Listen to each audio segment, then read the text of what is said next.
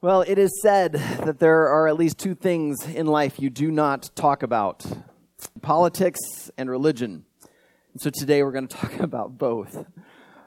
I must be a glutton for punishment. So I guess I should apologize if this is the last Sunday Riverwood ever has because of this. It's been a great run. Thank you so much for being a part of this.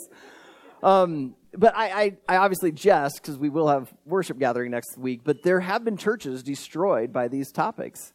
You know, there's been such disagreement that people have left and churches have crumbled. I mean, families have been broken apart. Friendships have ended because of disagreements about politics and religion. Why does it get so contentious? I mean, because you know the tension. I mean, when you go on Facebook, especially during a presidential cycle, you feel the tension. When you are sitting at work on lunch break and maybe there's a TV on or you overhear someone's conversation, you feel the tension. Or maybe when you go to the family reunion, you feel this tension that as soon as someone starts to bring up politics or religion, it just is like, oh no. Why are they so contentious? Here's my theory. Both politics and religion have an aim to improve life. They want to make life good for the masses. But what happens is people don't agree on what is the best, what is good for everyone. Or even if they agree, well, yeah, that would be good for everyone, they have disagreements on how to get there.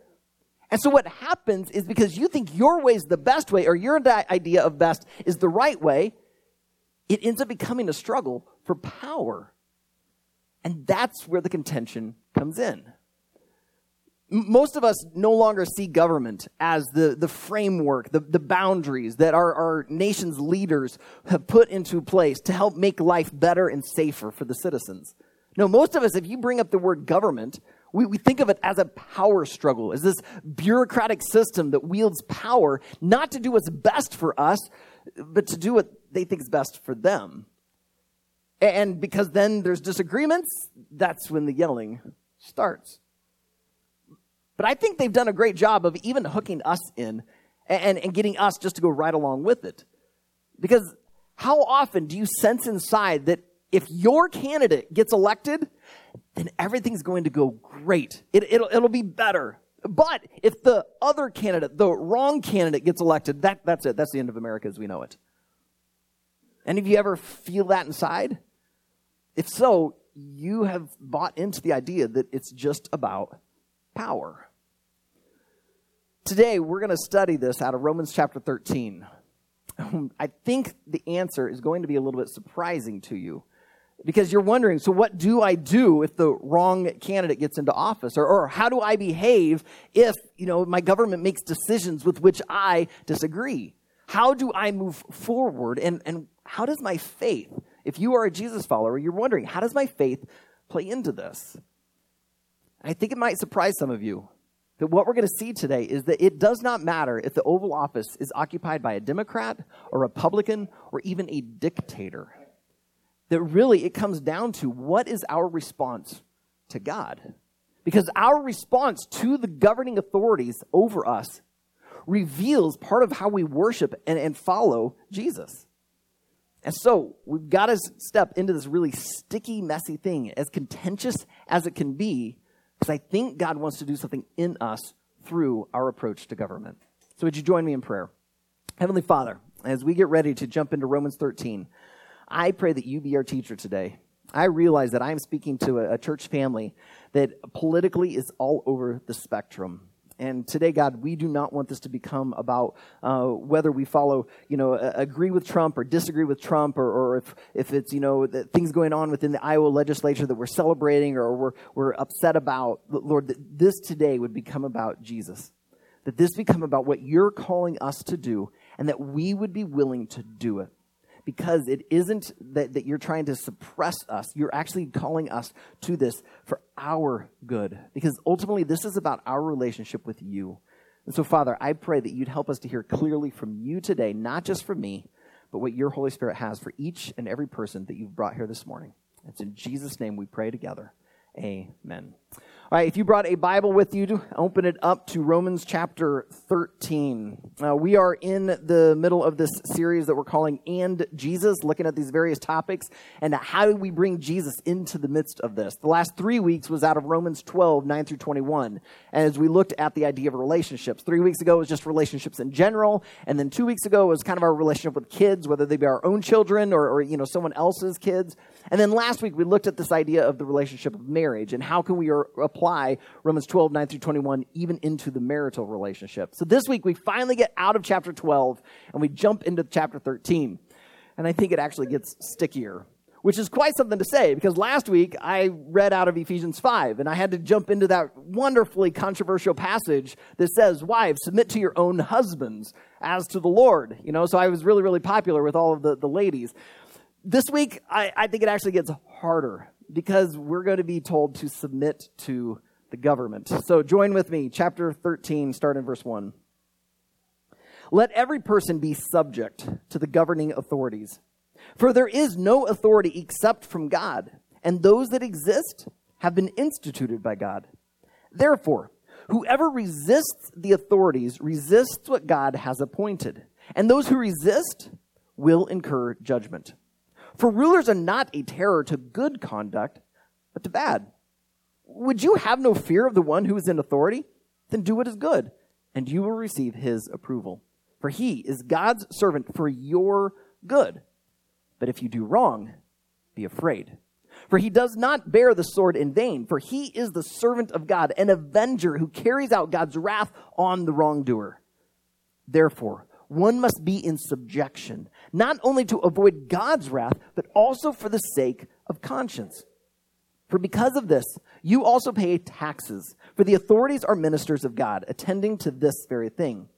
Pay to all what is owed to them, taxes to whom taxes are owed, revenue to whom revenue is owed, respect to whom respect is owed, honor to whom honor is owed. Owe no one anything except to love each other.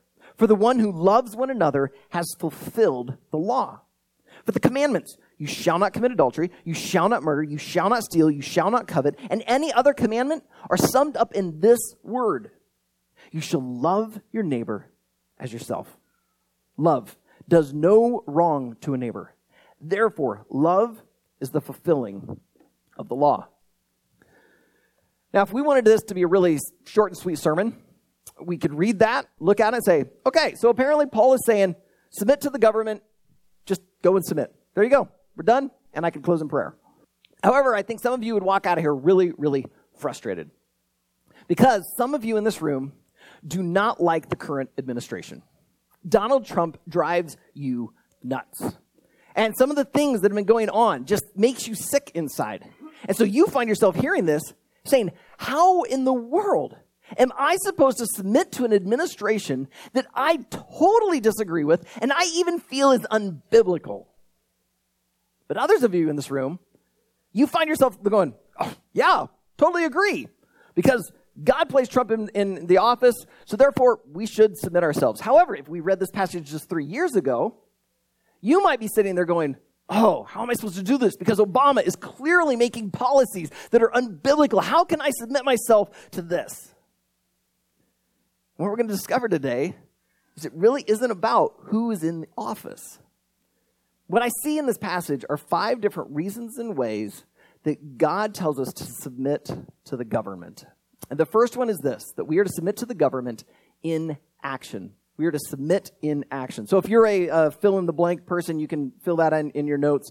Otherwise, just clue in with me. But submit in action is our first point. Look with me at verse 6 and 7.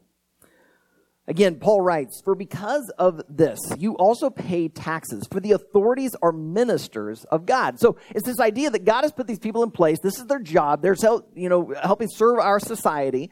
And so therefore they deserve to be paid. A worker deserves their wages. So pay your taxes. And that's what he basically says there in verse 7. Pay to all what is owed to them. Taxes to whom taxes are owed, revenue to whom revenue is owed, respect to whom respect is owed, honor to whom honor is owed. When I read this in my study this week, immediately the passage where Jesus is standing before a bunch of Jewish leaders and they're trying to trap him, this came to mind. They asked him, hey, should we pay taxes to Caesar? Because if he says yes, then clearly he's, saying, oh yeah, the Roman government is good. And they all knew the Roman government at that time was just pure evil. But if he says, no, don't pay them, now they can turn him into the Roman officials and they can eliminate this Jesus guy because he's kind of a threat to how the Jews wanted to continue to lead their religion. And instead, Jesus gives them a brilliant answer. He says, well, give me a coin. So they bring a coin. He says, whose image is on it? And they said, well, the Caesar's. He says, all right, render to Caesar that which belongs to Caesar, and to God that which belongs to God. And they just were stunned. Because Jesus basically was just saying, pay your taxes. I think Paul would tell us, fill out the census paperwork when it comes every 10 years. Like, license your car. Do what your government requires of you. Submit to the government.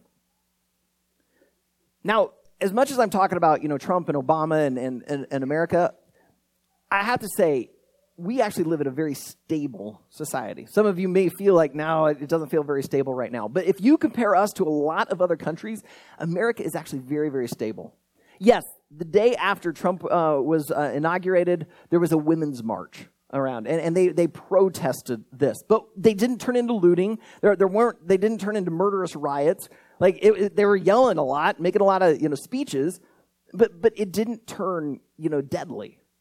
Or when Trump had his hand on the Bible and his hand was up, and he's taking the oath of office, Obama did not come up with this knife behind his back, stab him, and take back power. Like, that's not the type of society we live in. We actually live in a fairly stable government. So that actually makes it slightly easier for us than some of our brothers and sisters in Christ who are in other nations where it isn't as stable. Take Venezuela, for instance. Leanne and I lived in Venezuela right before Hugo Chavez was elected. We got back to America, and within just a few months, Hugo Chavez was elected president.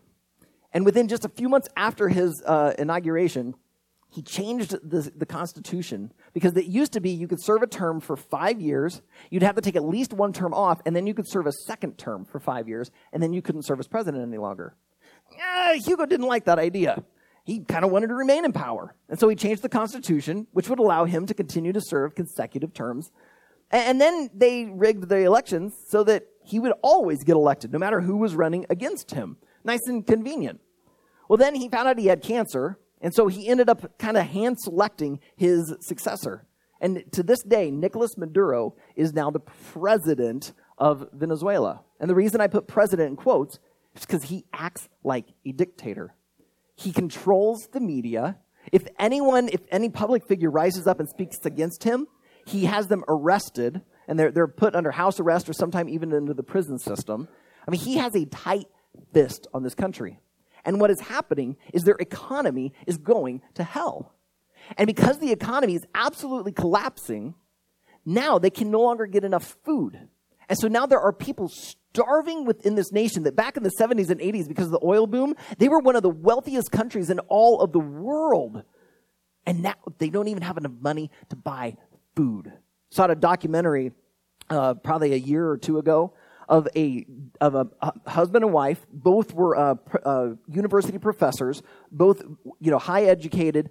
They did not have enough money to feed them and their son. And so they fed their son every day, but they would each take a day off because that's all they could afford. This lady was already small and petite, and she said she'd already lost like 30 pounds because they didn't have enough food. Just not too long ago, one of our former students from the school that we worked at posted a link to a story about a lady who passed away because they couldn't get medicine. They just couldn't get simple medicine. If she could have had the medication, she could have continued to live a long life. No medicine, she died. All because Maduro keeps a tight fist on the country and acts like a dictator. So now, if you're a Jesus follower living in Venezuela, do you find yourself just saying, well, Romans 13 says we got to just submit to the government? Or do you go out into the streets and join the throngs that are daily protesting the government? Because what is happening is a travesty. You know what? Let's make this even stickier. Let's go back to 1930s and 1940s Nazi Germany. It's not just Maduro, it's Adolf Hitler. And it isn't just keeping a tight fist on everything. It is actually intentionally killing 5.5 million people. As a Jesus follower, living at that time, you would know that God created humans in his image. And now they're being killed intentionally. Do you just do a Romans 13 thing and submit? Or do you rise up to try and protect lives? What do you do? Unfortunately, if you jump into Romans 13, you do not find Paul giving us an if-then clause, like a condition. Like, if the government is good, if the government is honoring people, if the government does this, then you can submit. No, he's saying you must submit. And you're sitting there going, wait, but submit to a Hitler? Submit to a Maduro? Actually, yes. Because we have to put this in its historical context. That brings us to point number 3. That we are to submit to the government regardless, this is point number 2, regardless of who the leader is. Submit regardless of who is the leader. This letter is called, this book is the Epistle to the Romans, right? It's being written to the believers living in Rome. Rome was the capital city, the epicenter of the Roman Empire. Now, before it became the Roman Empire, it was more like the Roman Republic. I learned this week that they used to have 2 heads of state. They called them consuls. And these guys were elected for a 1-year term, 2 of them, and the 2 of them had to agree. If one of them disagreed with the other, they couldn't move forward. They couldn't enact legislation. The Senate, which was 300 people, served as kind of their advisors. And so the Senate would discuss things and bring it to the 2 consuls, and then the 2 consuls would make the decision. But it meant they had to be in agreement, and it kind of kept things moving along slowly. And so one consul decided we need to move away from the 2 head to just 1 head. It was a guy by the name of Julius Caesar. Caesar stood before the Senate to argue for this 1 head of state, saying it would make them more powerful, make them more efficient, like they as a nation would become even greater if they had just an emperor instead of 2 consuls. Big debate broke out. And on the day that Julius Caesar was going to come, and this was going to come as a vote, and they were going to totally change the government, his opposition came and killed him, which we now know as the Ides of March. And one of the guys that killed him was his own friend, Brutus, who completely disagreed. And Shakespeare made it famous by Et tu, Brute. That led to a civil war, and Julius Caesar's supporters ended up winning that war, and the Republic switched to the Empire. Julius Caesar's own nephew, Octavian, ended up being named the first emperor, the first head of state. He decided to change his name to Augustus. Augustus simply means revered one. But to try and tie himself to the great Julius Caesar that put forth this idea of 1 emperor, he adopted the name Caesar. So he became known as Caesar Augustus. And every emperor after, somewhere in their name, would take on the name of Caesar, trying to tie themselves to Julius Caesar, saying that they had the right to be the emperor. Well, 2 generations after Augustus, along came an emperor named Nero. Now, maybe you've heard of Nero, but if not, let me just tell you what a remarkable guy this Nero was. First of all, he killed off his brother because his mom said, your brother's a threat to the throne. And then he got tired of his mom trying to control him to do what she wanted to for the empire, so he killed his own mom. Oh, and then he decided he wanted to build a big palace, but there wasn't enough room, so he torched Rome. 70% of Rome burned down. And he didn't want to take the blame for it because then everyone would hate the emperor, so he blamed the Christians. And so a widespread persecution of Christians started. And Nero had a blast with that. He began to feed Christians to hungry lions in the Colosseum. He began to take them and tie them to posts, dip them in oil, or cover them in oil, and then light them up to serve as lanterns in his gardens at night so he could take a walk. This was a wonderful, kind, gentle man. And that's the guy who was in charge when Paul wrote this letter. A couple of scholars I read this week said that Paul wrote this probably from the city of Corinth in about 56 AD. If they're accurate, that means Nero was emperor because he started in 54 AD. Now, maybe he hadn't done quite all of these things yet, but it didn't matter. The previous, before Nero, it was kind of his stepdad. He was not a very nice guy. Augustus before that was not a very nice guy. Like, the emperors were not wonderful. And Nero turned out to be one of the worst of them. And yet Paul still has the audacity to write this. Let every person be subject to the governing authorities. For there is no authority except from God, and those that exist have been instituted by God. Down to verse 3, rulers are not a terror to good conduct. Verse 4, for he is God's servant for your good. I think if I was a Christian living in Rome, I get this letter from the Apostle Paul, you're all eager to read it, you start going through it, all of a sudden you start coming to this portion, and I think I'd just be going, what? Like, does he not know who our emperor is? This is a nasty, cruel guy. We serve a nasty, cruel government, and he's saying we're to submit to this? Yes. But submission does not mean that you fully agree. Submission means something else, and that leads us to the third point. The reason we can submit to the government, regardless of who the leader is because ultimately we submit to God, that God is the true leader, that God is the true leader. Last week in our talk on marriage, we went into Ephesians 5. And yes, that's when we saw that phrase, wives, submit to your own husbands as to the Lord. And I first tried to point out that, wives, it doesn't say that you're to just submit to men. It says to your own husband. But then it says as to the Lord. And what we saw was that submission does not mean you are less than, you're worse than, you don't have as much value. No, you're a complete equal to your husband, but this is the role that you play within the marriage. And you submit to him because it's ultimately about your submission to God. It isn't about this man that you're married to. It's really about God. And I think that's somewhat what Paul is getting at here. Your submission to the government isn't because you approve of everything the government does. Your submission to the government is ultimately about your submission to God, that you're trusting that a sovereign God has allowed these individuals to be in these places of authority in the government. And so therefore you can submit as best you can to honor them, respect them, not to give tacit approval to the evil or sin that they might be doing, but you still submit as worship to God. Because that gets into some of what we saw last week as well. Wives, your marriage to your husband is only for this earth. Jesus made it clear that there is no marriage in heaven except the marriage between Jesus and his church. So the marriages that we experience on this planet, it's just for the now. That means these marriages are temporary. It's the same with the government. Every single government is temporary. Now, the Roman Empire went for, several hundred years, but it no longer exists. It was temporary, especially in light of eternity. Even our American government is temporary. It will one day come to an end, whether that be when, Jesus returns or we end up passing and we're no longer under our government. Every government is temporary, but your relationship to God is eternal. If you are a follower of Jesus, then Jesus is your king and you will be in his kingdom, in his government forever. And so it really is, your submission to the government isn't to say, okay, I believe in everything they're doing. No, you can be vocal and disagree, but you still submit. Because ultimately, this is about your submission to God. Because you will be in his government forever.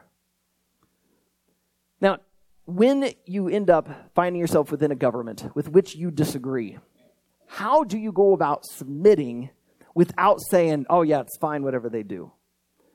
I think it happens down at the individual level. And that leads me to point 4. We submit to the government to change the government.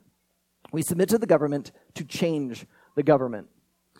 We've already put this letter in context historically, but let's put it in context within itself. Look with me at chapter 12, verse 21. Right before he starts talking about the government, Paul says this: do not be overcome by evil, but overcome evil with good. Now, you are in the Roman Empire, and you have an evil governor. It's so tempting to want to get revenge. But he says, don't try to overcome evil with evil. You overcome it with good. How? Well, look at the very last section. Start down with me in verse 8 of chapter 13. He says, owe no one anything except to love each other. For the one who loves another has fulfilled the law. I mean, think about it. Governments are trying to set up what is best for the masses. Well, what is best for the masses? That there be peace. And what is one of the results of peace? That we would love one another. You truly want to fulfill the goal of government? You truly want to submit to government? You love your neighbor. And that's what he starts pointing out in verse 9. He starts quoting from the Ten Commandments. It says, for the commandments, you shall not commit adultery, you shall not murder, you shall not steal, you shall not covet. I mean, these are sort of things that governments put in place for the good of the people.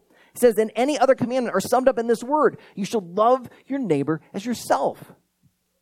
If you start looking at a lot of the laws that exist in our nation, it really is trying to do what is best to protect the people, whether it be, speed limits or health insurance or the types of marriages. And that. They're trying to do what is best for people. And Paul's saying, you know what's really best for people? That you love them. That's it. Love them. That's what it's about. Verse 10, love does no wrong to a neighbor. Therefore, love is the fulfilling of the law. And you know what happens when you begin to live this out? When you don't spend your time trying to overthrow a government through military arms, a coup, or try to overthrow it through political persuasion, but that instead, you just go about and try and love your community and your neighbors, you end up start changing the government. I think when Paul wrote this letter to the church in Rome, I think the letter stuck around, and they began to take these words to heart. Because history shows us that the Romans, the Christians in Rome began to live this out. And just a couple of, a handful of Caesars later, one of them, Caesar Julian, said this about the Christians. He said, the Christian faith has been specially advanced through the loving service rendered to strangers and through their care for the burial of the dead. It is a scandal that there is not a single Jew who is a beggar, and that the Christians care not only for their own poor, but for ours as well, while those who belong to us look in vain for the help that we should render them. He does not like Christians. And even though he sits there and hates these guys, he can't help but notice they love one another. They're doing the very things that we should be doing. We're the government. We should be the ones providing the welfare. We're the ones who should be providing the health care. We're the ones who should be doing all this. And instead, they're doing it. They're beating us at our own game. And it caught a stir within the government, and they began to change it. Not because they tried to overthrow the Caesar through military arms. Not because they raised up a great politician who could walk into the Senate and argue a great case. No, they began to change the government simply by loving one another. That's what Paul's getting at. I don't think anywhere in here Paul is giving tacit approval to the government. In fact, I think just the opposite. I think Paul is actually subversively trying to overthrow the government. For instance, you as a Roman citizen were supposed to say Caesar is Lord. If you want a fun little exercise, just go through Romans, and every time you see him refer to Jesus as Lord, circle it. Because you start realizing what he's doing. He does not once say the emperor is Lord. Regularly, over and over and over, Jesus is Lord, the Lord Jesus Christ. It's all about Jesus. And that leads us to the fifth point, that the reason we can submit to the government is because we can submit like Christ. We can submit to the government like Christ. If you look at the life of Jesus, if you're a Jesus follower, you know that he's the Son of God who took on human flesh to live a sinless life, to grow up and tell us about the kingdom of God. He is the eternal king of the kingdom. And so he had all the power. I mean, we saw a guy who could walk on water. He could heal people. He could create food for people. I mean, this guy controlled everything. And yet, what do you see? You see him telling Peter, hey, go down, catch a fish, inside is a coin, you can pay the temple tax. He stands before the Sanhedrin in an illegal trial and doesn't say a word. He stands before an insecure Pontius Pilate and doesn't stop them condemning him to death. He even willingly lays himself down on a cross and has nails driven through his wrists and his feet. He submitted to a cruel, nasty Roman government, even though he was the King of Kings. Why? So that he could love us. He gave his life for us. And if Jesus, the King of Kings, the King of the eternal government, could lay himself down and submit to these imperfect human institutions, I think you and I can too. We can submit with honor and respect, not once saying that what they're doing is just fine and dandy, but it's because we realize who is truly in control. We follow a sovereign God. And it really becomes about him. Because these governments, they are temporary, but he is eternal. If you're wondering what this looks like, I think the story of Miriam fits this perfectly. Miriam was the older sister of Moses. When Moses was born, he was born into the Israelite community when they were in slavery to Egypt. The Pharaoh saw these Israelites, and they were populating like crazy.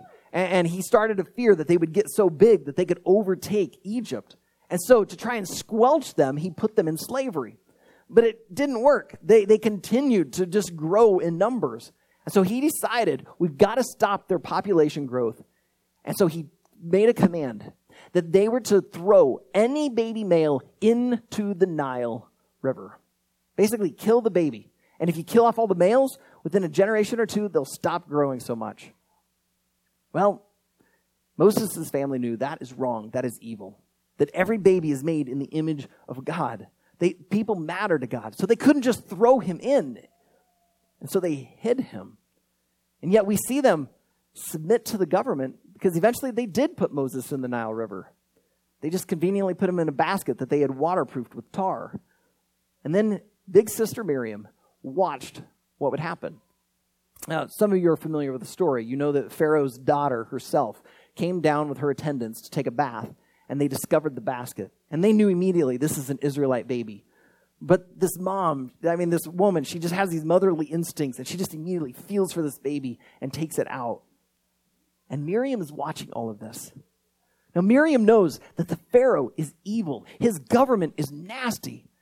But she does not come out of the reeds yelling, "Get your hands off my baby brother!" Instead, she comes out and with respect says, "Would you like me to find you a Hebrew woman to nurse the baby until he's weaned and can join you in the palace?" She submits in her actions. And then the woman says yes. And so Miriam goes and gets mom. And so Moses ends up being raised by his mom until the point comes where they take him to the palace and he lives there. She submitted in action regardless of this evil Pharaoh, because she probably had been taught that God had brought the Israelites. There was this great famine during the time of Joseph. And so God relocated the Israelites down here into Egypt. God's the one who brought them there, so God would be with them. God would protect them. So maybe she trusted God. And so that's how she could show honor. You know what, though? She ended up changing the government, because her little brother ended up becoming the man that God used to bring the Israelites out of slavery and to topple Egypt. She did these very things. And if this little girl can do this to a nation like Egypt, I think you and I can be like Jesus. And we can love like Jesus loved and live like Jesus lived, which means we also submit to the government, even when we disagree. That we would give respect where respect is due. We would give honor where honor is due. Because ultimately, our faith and our trust is in a sovereign God whose kingdom will reign forever. So, Father, I pray you would help us as your people to live life in this way. And we would live in submission to the government, not because we think that everything it does is right and perfect, but because we believe that you, a sovereign God, have allowed these individuals to be put into these positions. And so we will do what we can as your people to honor them, to respect them, and even to pray for them. But at the same time, God, I pray that our eyes would not just be on politics, because those things keep changing all the time. Instead, our eyes would be on you. And Jesus, we would be like you, who came to give his life for others. And so because you came to give your life, we want to give our lives to serving others. Help us, God, to love our neighbor as ourselves. So when we feel frustrated by what's happening in Washington, when we find ourselves shaking a fist at Des Moines, when we find ourselves disappointed in something we read in the Waverly newspaper, that instead of trying to enact political change, we would go and love. We would love one another, we would love our community, and we would allow you to do what you need to change these governments. Because, God, we know that your government will be perfect, your government is pure, and we are a part of that now. So, God, help us to live out the tenets and the values of your government, which is to love the people around us, to be a blessing to them, and allow you to change the governments on this earth as you see fit. So, God, help us to trust you. Help us to be willing to submit. In Jesus' name we pray. Amen.